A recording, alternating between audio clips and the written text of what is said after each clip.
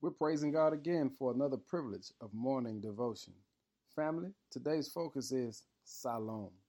When you get a chance, read John chapter 9.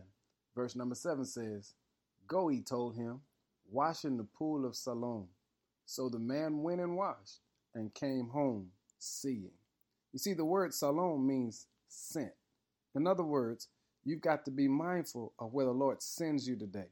Because if you do what the Lord says and go where the Lord says to go, you're going to discover, like the blind man, that God is sending you to your blessing. He's sending you to your miracle. But you've got to be willing to go, Siloam, go where God sends you. In other words, He's sending you to where your life will be turned around. And can I share this with you? When you do what God says to do, you're going to realize that you're a different person when you come back. And family, let's focus on that word Siloam today. In other words, where is God sending you?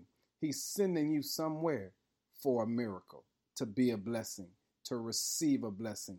I'm saying this to you today. Focus on the word Siloam. God is sending you somewhere today, but when you come back, you'll realize you are a different person.